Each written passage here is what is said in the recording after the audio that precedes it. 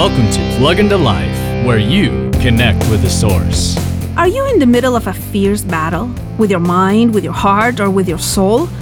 God is the one who fights for us. He just asks that we trust Him enough to possess what He has already decided to give us.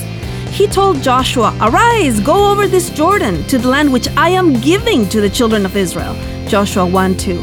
40 years before, the people of Israel did not enter the promised land because they didn't believe in God's ability to give them the land.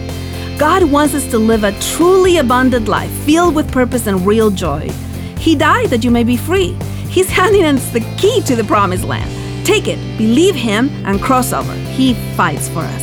Woohoo! For more insights and resources, plug into Jesus101.tv. That's Jesus101.tv.